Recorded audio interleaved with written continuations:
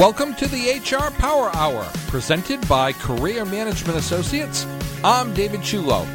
It's about all things in the human resource world. We're going to bring in local, regional, and national guests, and we're going to talk about a variety of topics and explain why human resource management is critical to your business success so that you can make decisions to keep and retain great talent.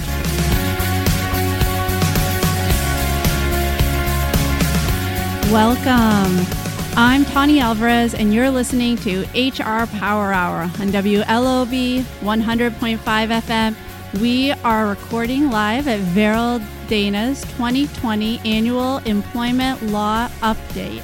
And I am sitting here speaking with Eric Altols, partner in Verrill's Employee Benefits and Executive Compensation Practice Group.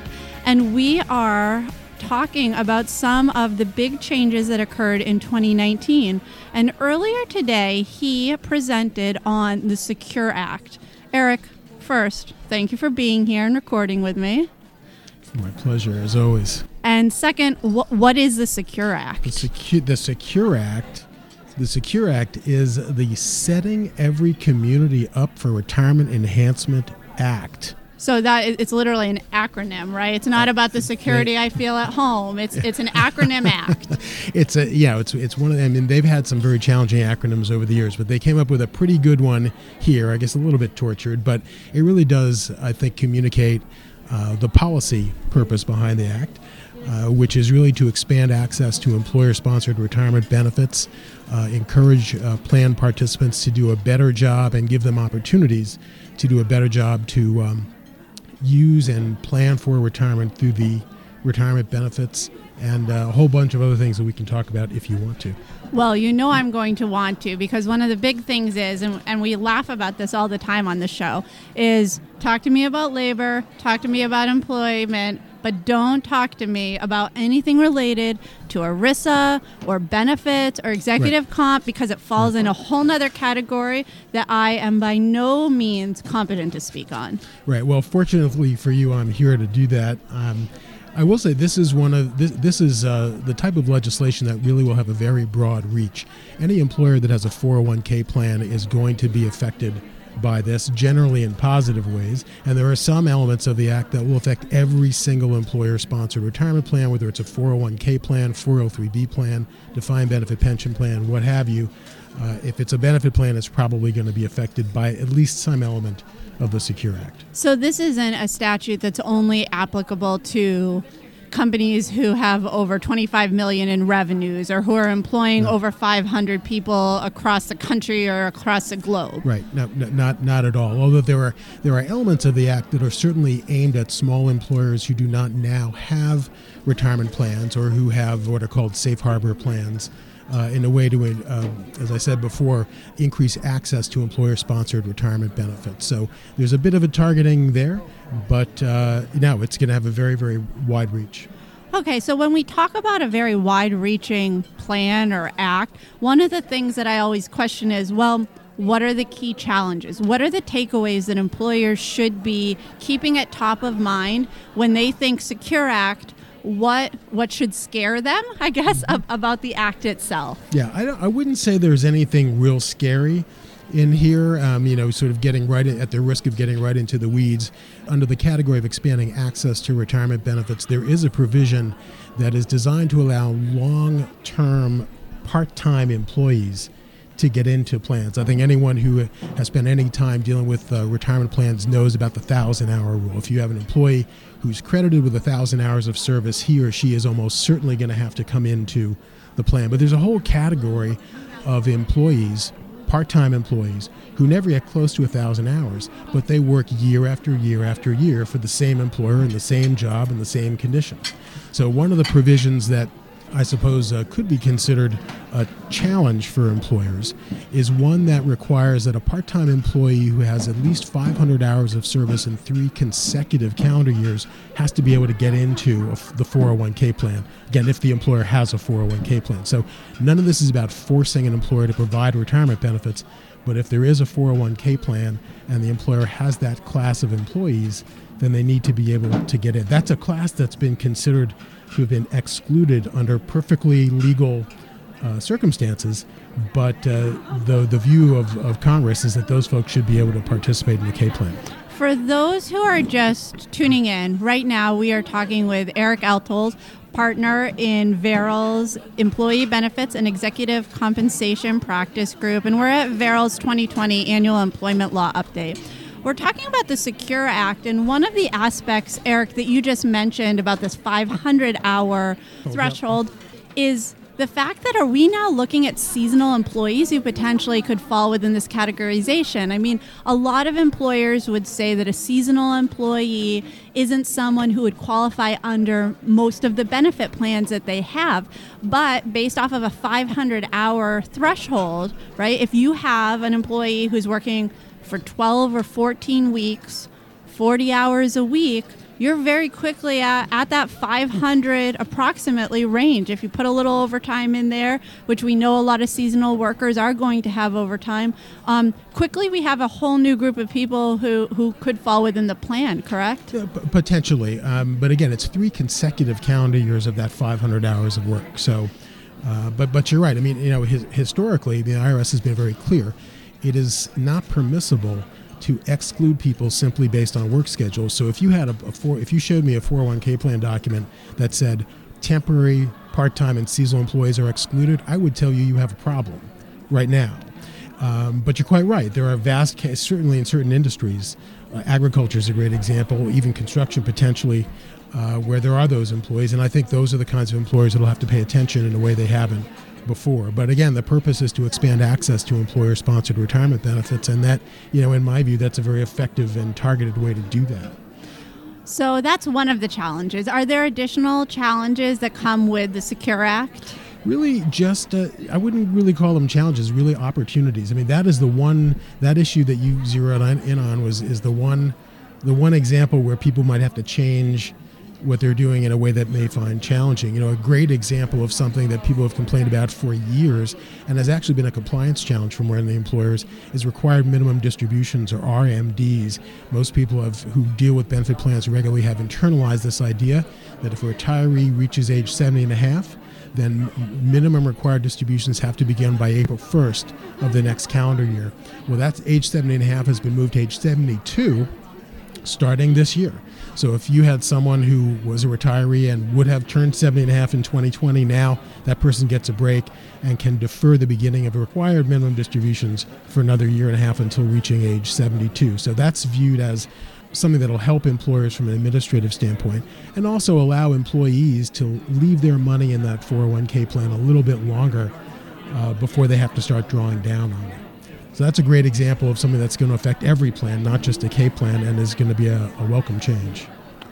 Thank you so much, Eric, for taking time out of your day to sit down with me and discuss the Secure Act in more detail. It was really helpful, both for me as a non-benefits and executive comp employee, and I'm sure for our listeners. So thank you so much. My pleasure, and let me just make a shameless pitch to direct people to our website, employeebenefitsupdate.com, where we've got a detailed explanation of the Secure Act that goes well beyond our conversation. Thank you so much, Eric. Thanks.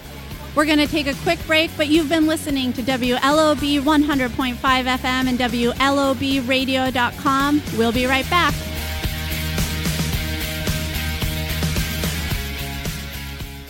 If you're responsible for hiring and firing, it can be like a roulette wheel. If your new hire turns out to be a bad hire, well, all you've lost is time and money. Hello, I'm David Chulo of Career Management Associates. Don't gamble with your hiring. We have a better solution. We've helped hundreds of companies like yours find the right talent, and we guarantee it.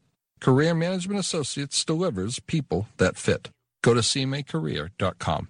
Are you looking to hire? Stop wasting time. JobsInME.com has been matching main employers to job seekers since 1999. Job postings start at only $159 with their Quick Post product.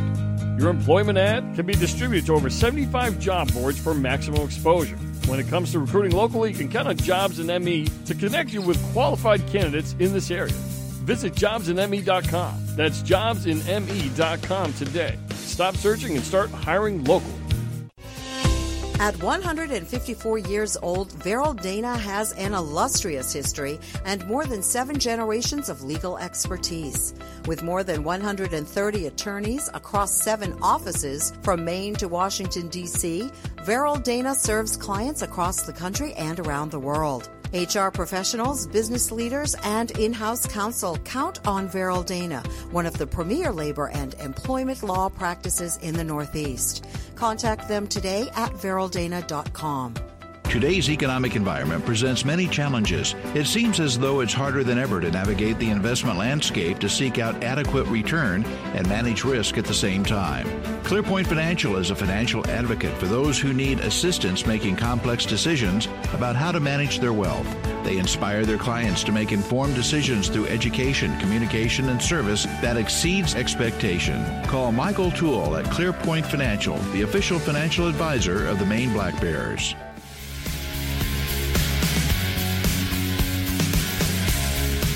And we're back. And today we are live at Verrill's 2020 Annual Employment Law Update. And we're talking to participants and presenters about 2019 in review and what 2020 looks like for them. We are here right now talking to Whitney Stover, HR consultant at AAA Northern New England. Thank you so much for joining us, Whitney. Thank you very much. So, one of the things that we've been asking a lot of attendees is if you were going to look back at 2019, what is it that dominated your time as an HR consultant in 2019? Yeah, I think two of the biggest themes that we saw at AAA Northern New England in 2019, definitely highlighting recruitment and then retention for our employees. So I feel like that's something that we are talking a lot about. Is it something that you're experiencing just here in Maine, or is it throughout Northern New England that you're seeing this issue? Yeah, that's a great question. I think recruitment-wise, we cover Maine, New Hampshire, and Vermont. So recruitment-wise, the state of Vermont has been very difficult to staff. The unemployment rate there is under 1% right now. Whoa. So it's definitely, we felt that for sure. Mm-hmm. No, I can imagine. And especially, I mean, here in Maine, we're right around that 2 or 3%. Mm-hmm. But with 1% in Vermont, I can just imagine kind of the difficulty there. Now, what strategies has AAA Northern New England attempted to implement in order to hopefully attract people to AAA Northern New England? Yeah, for sure. So we have our tuition assistance program that will be rolling out in 2020. So that's really exciting for us to kind of attract new and exciting talent. And is that for individuals who are currently taking classes or looking to further their education, or does it also apply if the individual is paying back student loans already? Unfortunately not. It will be someone who is looking to further their education. There are some internal programs that need to be completed before they can apply for the program, tuition assistance program, and it is through a particular university that we are going to be going through. So unfortunately, we wouldn't be able to cover their existing student loans, but again, helping them in achieving their what they're looking for to do in the future, education-wise. Absolutely. And I think that's so important, especially when we're talking about the benefits that are attracting people. Right. And when you're looking for individuals who maybe are in a lower skilled position, mm-hmm. who you want to train, hopefully to stay with your organization and to rise within the ranks to either take on managerial responsibility or generally just to become more proficient in a certain area within the organization. I think the tuition reimbursement program is just an amazing benefit that does help to attract and retain those individuals for extended periods of time. Yeah, definitely. So it's going to be helping us with our recruitment efforts, but also with that retention piece, which is so key for us leading into 2020.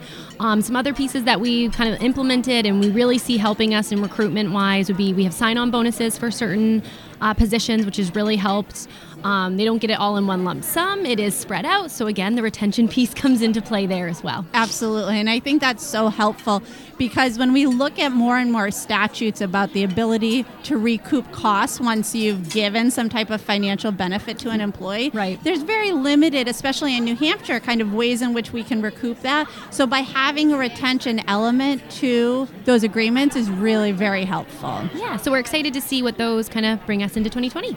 Whitney, thank you so much for taking some time today to sit down and talk to me about the issues that AAA Northern New England experienced in 2019 and what dominated your time. And thank you so much for attending today's event. Thank you so much. Have a wonderful day. Thank you, you too. You've been listening to HR Power Hour on WLOB 100.5 FM and WLOBradio.com. We're going to take a quick break, but we'll be right back.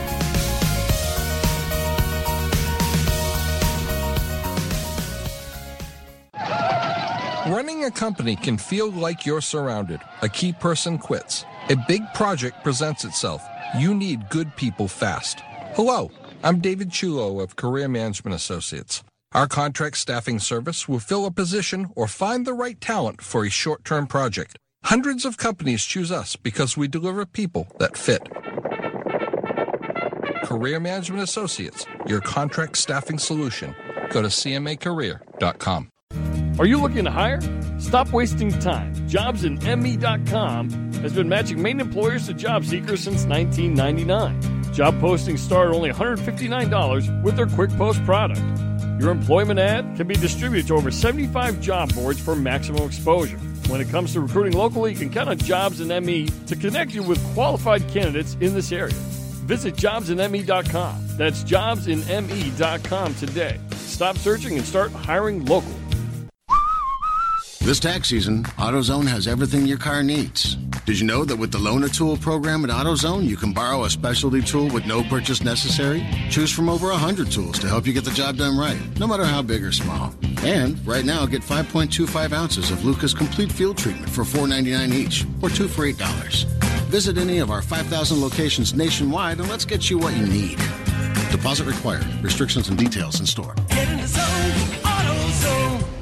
Founded in 1958, Jackson Lewis is a national law firm with a local presence. The firm's 765 attorneys practicing in 54 locations throughout the U.S. and Puerto Rico provide a wide range of resources to address every aspect of the employer-employee relationship. HR professionals, business and in-house counsels, and C-suite professionals count on Jackson Lewis as it has one of the most active employee litigation practices in the United States. Contact them today at jacksonlewis.com. That's jacksonlewis.com.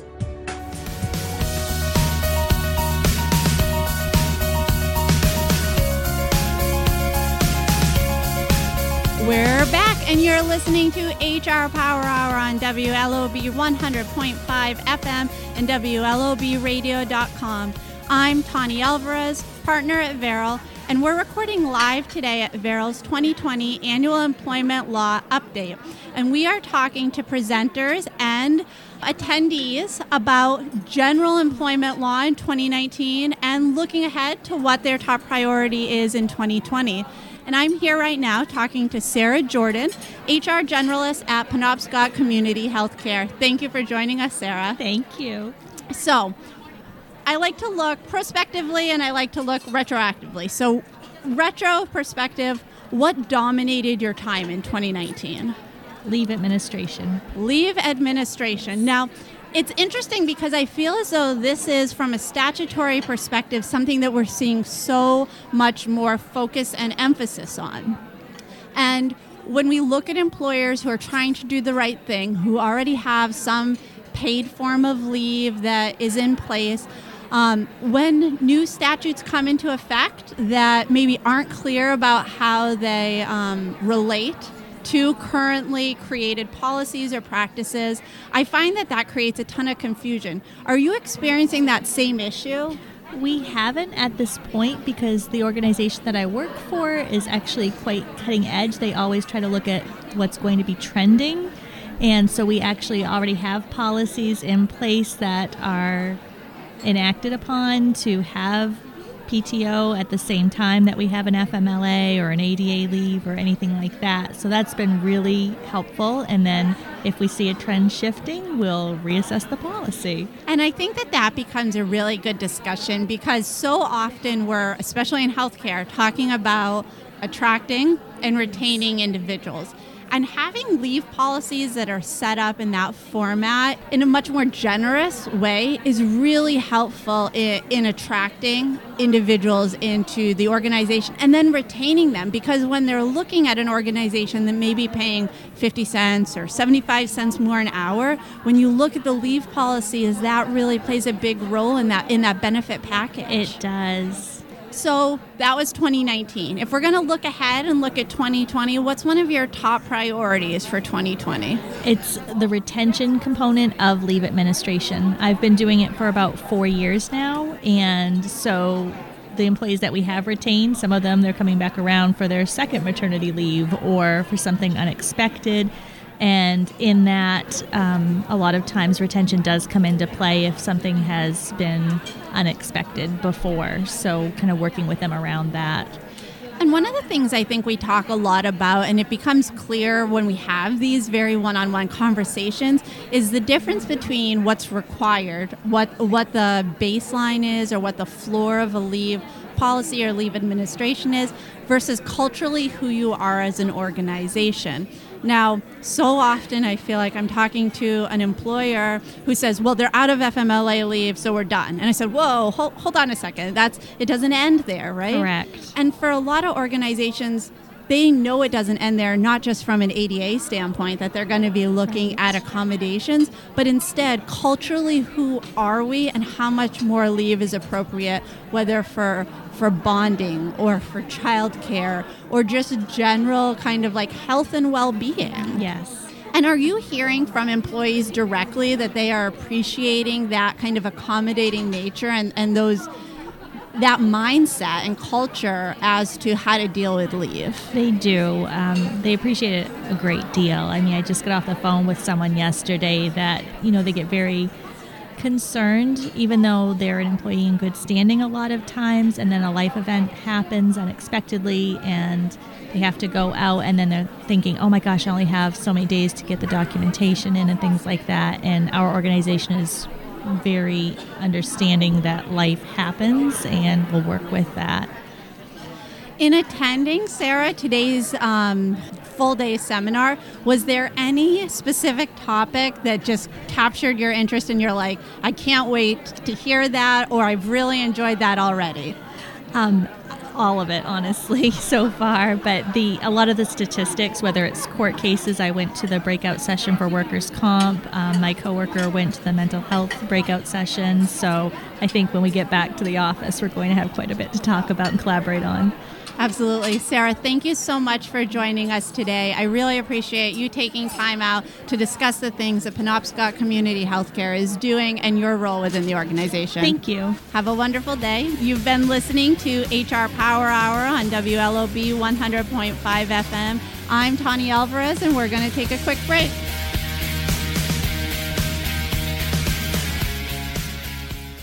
If you're responsible for hiring and firing, you know it can be like a roulette wheel.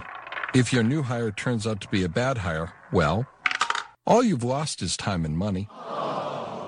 Hello, I'm David Chulo of Career Management Associates. Don't gamble with your hiring. We have a better solution. We've helped hundreds of companies like yours find the right talent, and we guarantee it. Career Management Associates delivers people that fit. Go to cmacareer.com. Are you looking to hire? Stop wasting time. JobsInME.com has been matching Maine employers to job seekers since 1999. Job postings start at only $159 with their Quick Post product. Your employment ad can be distributed to over 75 job boards for maximum exposure. When it comes to recruiting locally, you can count on JobsInME to connect you with qualified candidates in this area. Visit JobsInME.com. That's JobsInME.com today. Stop searching and start hiring locally.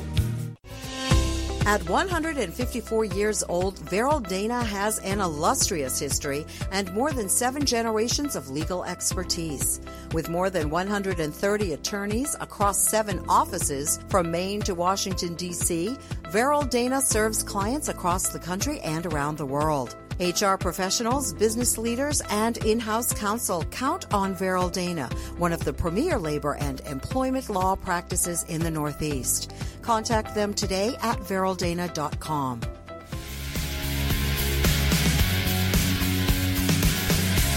And And we're back, and you're listening to the HR Power Hour on WLOB 100.5 FM and WLOBradio.com. We are live today at the 2020 Veril Annual Employment Law Update, and we are talking now to Scott Connolly, partner in the Labor and Employment Group here at Veril. Welcome, Scott. Thank you, Tani. It's great to be here with you. So, Scott, today you presented on two specific topics, and I'm going to say specific even though they're broad, right? One was hot topics on the horizon in human resources law, and then the other was employee leaves of absences, practical guidance for difficult issues. What I would love to focus on with you is one of the hot topics that we discussed, Sure. which was the evolution of employment agreements in the work environment. What are some of the issues that you are seeing more and more often from an employment agreement standpoint? Sure.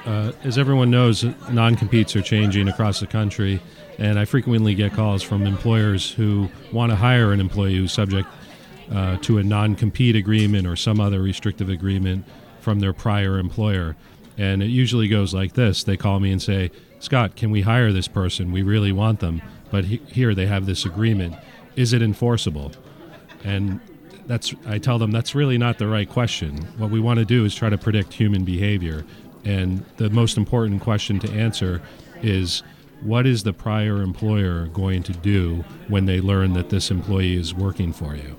I think that's a really great way to frame the issue, because I think that's the way a lot of people call when they get an employee or they find an employee who they really want to hire, who they want to be part of their team. It's usually in that either right after the offer is made or kind of in the process of discussions is whether or not there's any restrictions on their employment.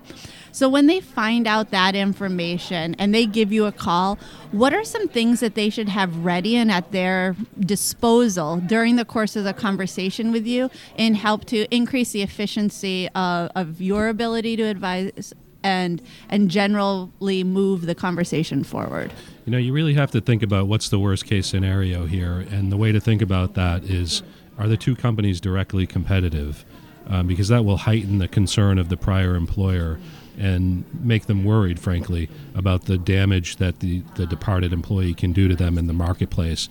And it may prompt some irrational response. And the worst case scenario is when a former employer runs to court to get an injunction or a temporary restraining order that sidelines the employee in an order from a judge saying, no, that employee can't work for you. That's really what you're trying to predict, is the level of aggressiveness in the response. So what I like to know is, what do the two companies do? Are they directly competitive? Are they selling to the same customers? And what type of products do they sell? Because that'll allow me to evaluate how aggressive the response is going to be. I also want to know how important of a role that employee had with the prior company. Was it their number one salesperson? Did they have access to very sensitive trade secrets and confidential information? Because that'll also help in a predictive way to gauge the prior employer's response. It's interesting because I think that geographic realm of things plays a large role as well. Sometimes you'll see the issue being, and I know that I've experienced this, where it seems that everyone is heightened when the competitor or the movement is someone right down the street, right? When it's a small market and access to kind of a limited pool of individuals, and geographically they're really close in scope, as opposed to someone who maybe is moving geographically further away generally, or who doesn't have access to any confidential information, or the information they had access to is easily known throughout the course of the industry itself. I think that's exactly right. I think what you're hitting on is a very common concern of former employers that relates to successful salespeople. And often an employee will cross the bridge and make the transition to new employment, but then they'll start calling on the same customers that they called on for their prior employer. And that gets back to companies, and it can really enrage the executive team of the former employer because they think that they have an agreement that they paid for, whereby the departed employee agreed to not do that. And they worry about losing goodwill and customer relationships. Another thing that I'd love to get your opinion on is this idea, this concept when a client calls or even a potential client calls talking about the terms of this agreement, and they argue about what the industry knowledge is. How much further information are you asking about the differences in processes and procedures for one entity or your client, as opposed to how it's done generally in the industry, as to concerns regarding kind of confidential information and the sharing of that, or whether or not the competition that's going to occur is such that anyone in the industry has very similar training or experience? Yeah, that's a great question, and probably some of the most sensitive situations involve the claim or allegation that the departed employee left with something that they shouldn't have had. Sensitive information or information, trade secrets, confidential information, proprietary information that is viewed as very valuable to the former employer. Often it's not. Often you'll hear from the employee, well, everyone knows that information was broadly disseminated. There were no protections on that information. But again, it almost doesn't matter because, often I'm on the other side and the former employer is so concerned that they're not really too concerned about that. They're concerned about the employee calling on customers, using information that they think is sensitive.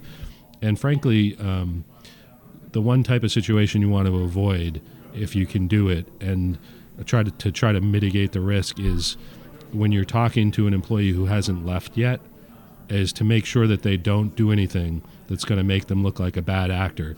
Sometimes even innocently accessing information that the former employer views as confidential information or proprietary can really make the departing employee look bad. And all of that is going to be discovered by a computer forensic review.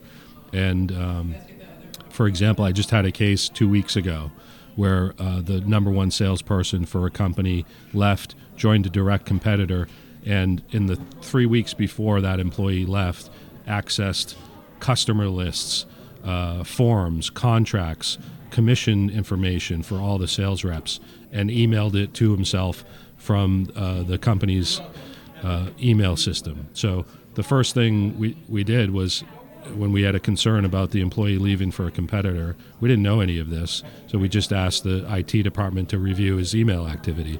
And you'd be surprised how often employees do things that without thinking, perhaps innocently, or with bad intent, and it really affects how that case spins out. Ultimately, the new employer rescinded the job offer to this employee because he was caught sort of red-handed, taking things that he shouldn't have taken, and they didn't want that coming to them because it makes them look very bad. And I would think it not just makes them look bad, but then do you question what's going to happen when this individual leaves your organization, if or when that period of time comes? Is this how you want them leaving your organization if that ultimately is what happens? It's an excellent point. In this case, the new company actually had that problem against them. They had a sales employee who had left recently, so they were very sensitive to the issue, and didn't want to be associated with someone who does that. And frankly, if I'm talking to a company that hasn't hired an employee, I'm telling them, hey, tell the employee, don't do anything like that. Be very conspicuous about turning everything back into HR, set up an appointment, turn in your laptop, turn in all your storage devices, because it's just not a problem that you want to have. Absolutely. Scott, thank you so much for your time today and your presentations today during the course of the annual update. They provided all of our participants, I think, with a host of very valuable information, and I appreciate the time. Thank you, Tani. And you've been listening to the HR Power Hour on WLOB 100.5 FM and WLOBradio.com. We're going to take a quick break, but we'll be right back.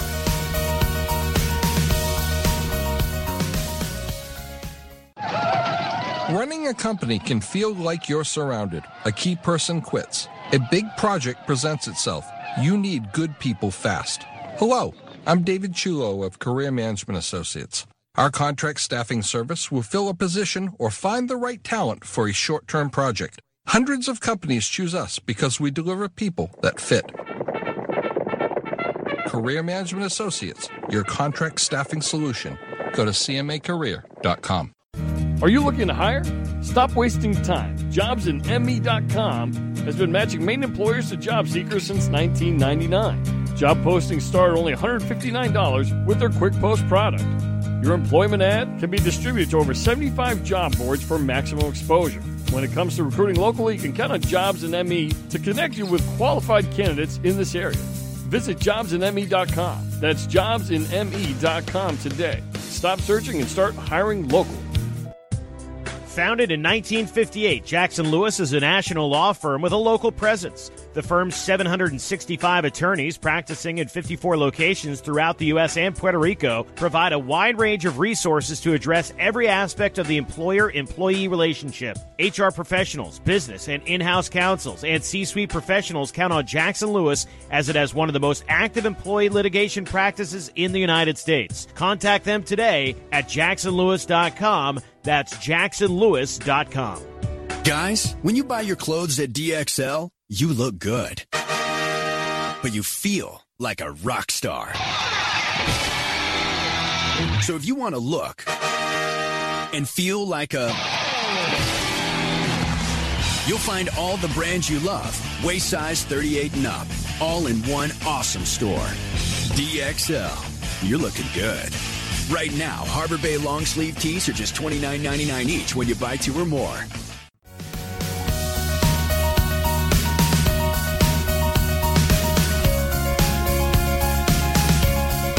You're listening to HR Power Hour on WLOB 100.5 FM and WLOBradio.com. We have a special treat for you. What's that special treat? You have both hosts here on the show today. Here with me, David Chulo. Well, hello, Tawny. How are you? Good. I feel like it's been a bit of time since we have sat down and talked together. You know, it's true. We're always doing our individual shows, but now we are live together, and it's kind of scary but fun. Scary but fun. I do like that. And what brings us together today is Veryl's 2020 Annual Employment Law Update. So we are fun and having this wonderful conversation live at the annual update. There's no question we're here. It's been a great show today. By the way, as you know, we now have the new hashtag, which of course, hashtag no swirling. And maybe you should explain that because it was something. It was something. It was something. It's now living in infamy. No question. Yep. So we had a dream that was presented during the course of the seminar itself, in the dream, and thankfully this was only a dream and not a true client experience. Are we sure? We're gonna hope so. We're really hoping. I'll go with that. In which my fearless leader, Doug Courier, had a dream that the client called and said, "I'm so excited during the course of my presentation of this award." The client said, "I'm going to swirl the woman around. I'm just going to swirl her to show her how excited I am and how much I appreciate this." To which the whole audience then cracks up laughing because, of course, we did. Swirling is not something that we find to be appropriate. I don't think that seems appropriate. No. Now, there are no statutes or legislation that discusses the appropriateness of swirling. This is true. I don't think there is anything. It could be under the category of, swirl. Honestly, and you're going to appreciate this, all I could think about when he was talking about swirling was an ice cream cone. I was like, ooh, soft serve would be good right now. So good. Yeah. I mean, it is January as we're recording this. No question. But ice cream is, universal. I 100% agree. No problem. This is when we got to get Giffords here and talking about... I'll get a hold of Lindsay for that. Absolutely. Absolutely. So... the takeaway by the end of the day, and this is following the Commissioner of Labor giving a very lovely conversation. And I'm glad she was not swirled. Yes, about what is going on in Maine with the Department of Labor, and we end the session with hashtag swirling. So on that note... hashtag no swirling. Well, see, you can tell that I'm already very confused by the concept. So hashtag no swirling. Is that what we want to spend the rest of the Probably episode not, but let's get into the important stuff. Let's get into it. So let's talk about leave. I mean, because a lot of people just walked out after the hashtag no swirling. But let's talk about the protected leave from an employment standpoint. How do we deal with it when you're talking to employers, when you're helping to guide them either as an outside consultant or working internally as their HR? how do you deal with it? Well, you know, I think this is probably one of the toughest areas, right? Because leave is sometimes so personal, and there's so many different aspects to it. You know, from a medical perspective, from a personal perspective, most employers, and I think you know this, 99.9% of employers want to do the right thing for their employers.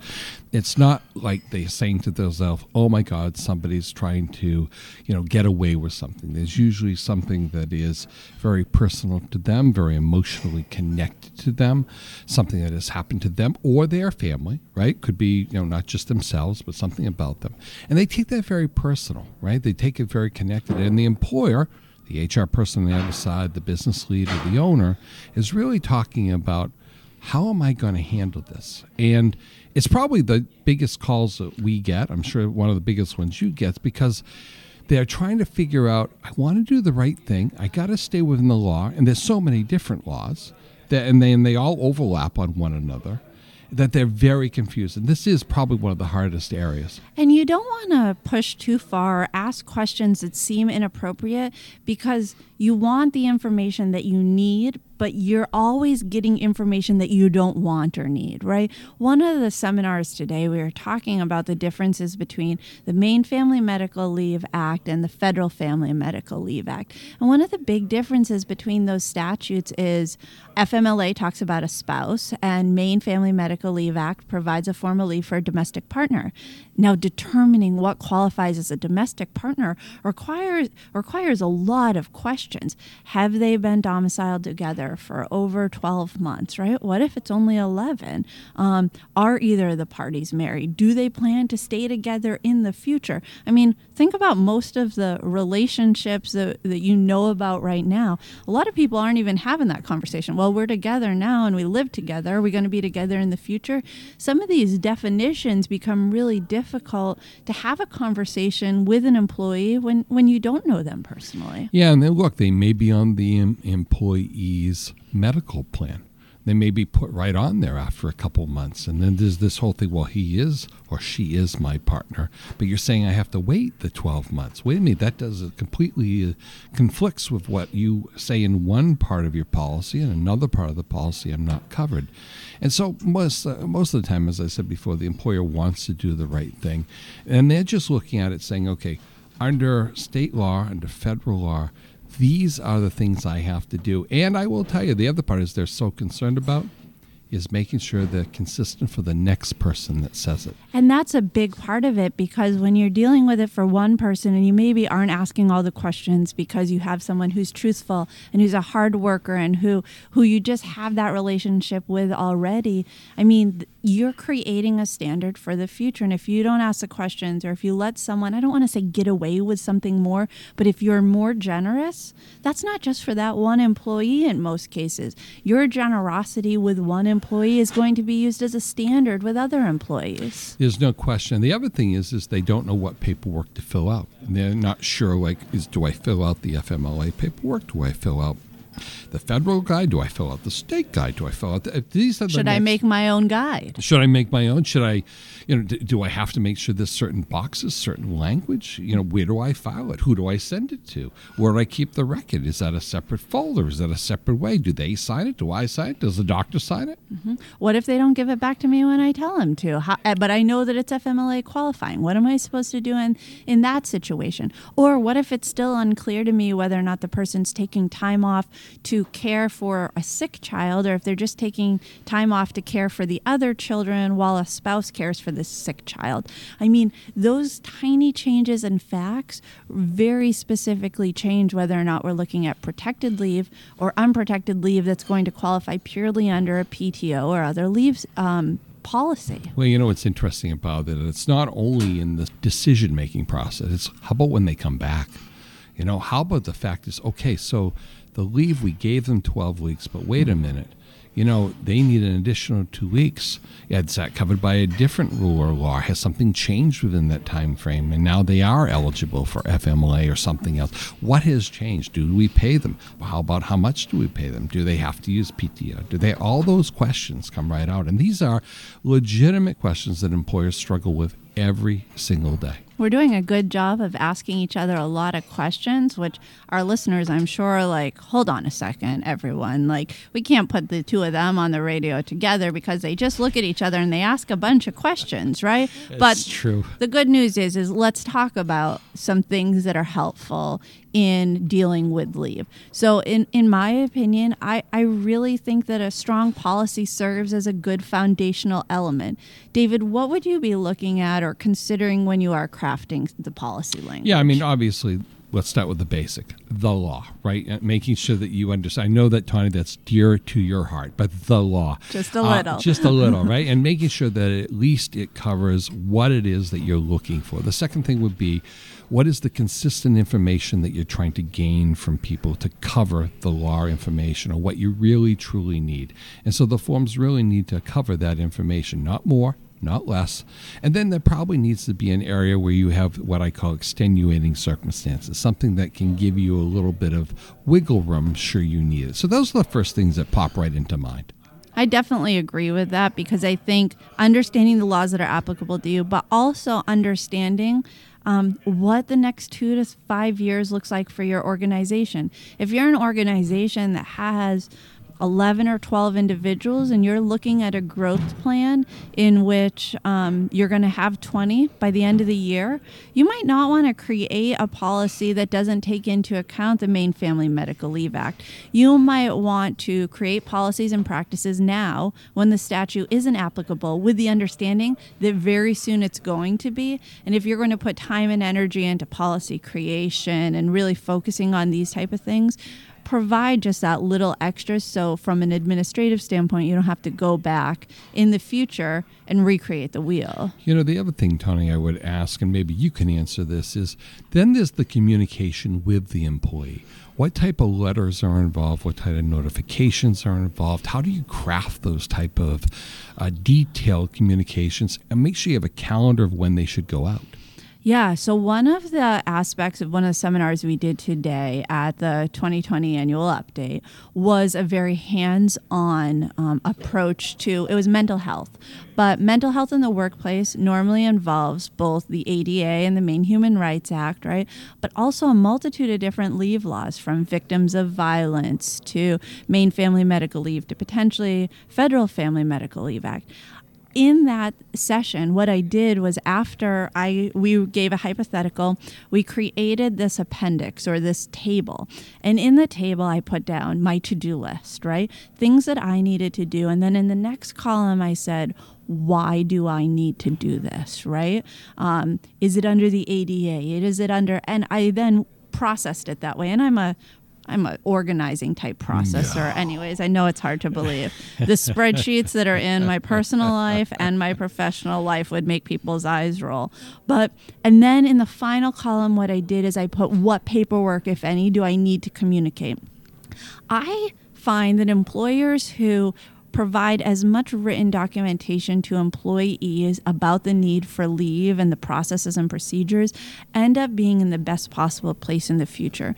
The reason is because oftentimes when someone's dealing with a leave, it is extremely, they've got a lot going on. I recall this personal experience, walking my mother through the FMLA policy that she was dealing with her company as my grandfather was in hospice and passing. And walking her through and saying, let's find the policy handbook. Okay, what does that say? Now let's do the documents. It's not that my mother didn't understand what the document said or what was included there, but at that point in time, what she was dealing with, she could not focus in on the documents. Right. And you have to recall and remember this. This isn't something where the employee is choosing not to follow your direction or is not listening to you. Their mind in so many situations is focused on bigger life picture things, as it should be. So the more that you can give them written documents that they can refer to later, or that they can have another family member help them to deconstruct or decode, I think the better. There's no question that if you can keep it simple, right, the old keep it simple model. The other thing is that from a documentation standpoint and from a retention standpoint, this becomes so important for the employer, because if you should have to defend why you made decisions, should you have to make an understanding to the Department of Labor or to the courts, this standardization of this process makes it so important. And you can have your files set up with like, okay, somebody's told me about ADA protected possible disability and they might need leave as a result. Here is the documentation that I need them to have their doctor complete, and also remember that you need to attach a copy of the job description to it, right? So by having those procedures in place, it's going to be helpful if we ever are litigating it to show the similarities, because oftentimes when we have dissimilar processes that occur during the course of litigation, it's not purposeful.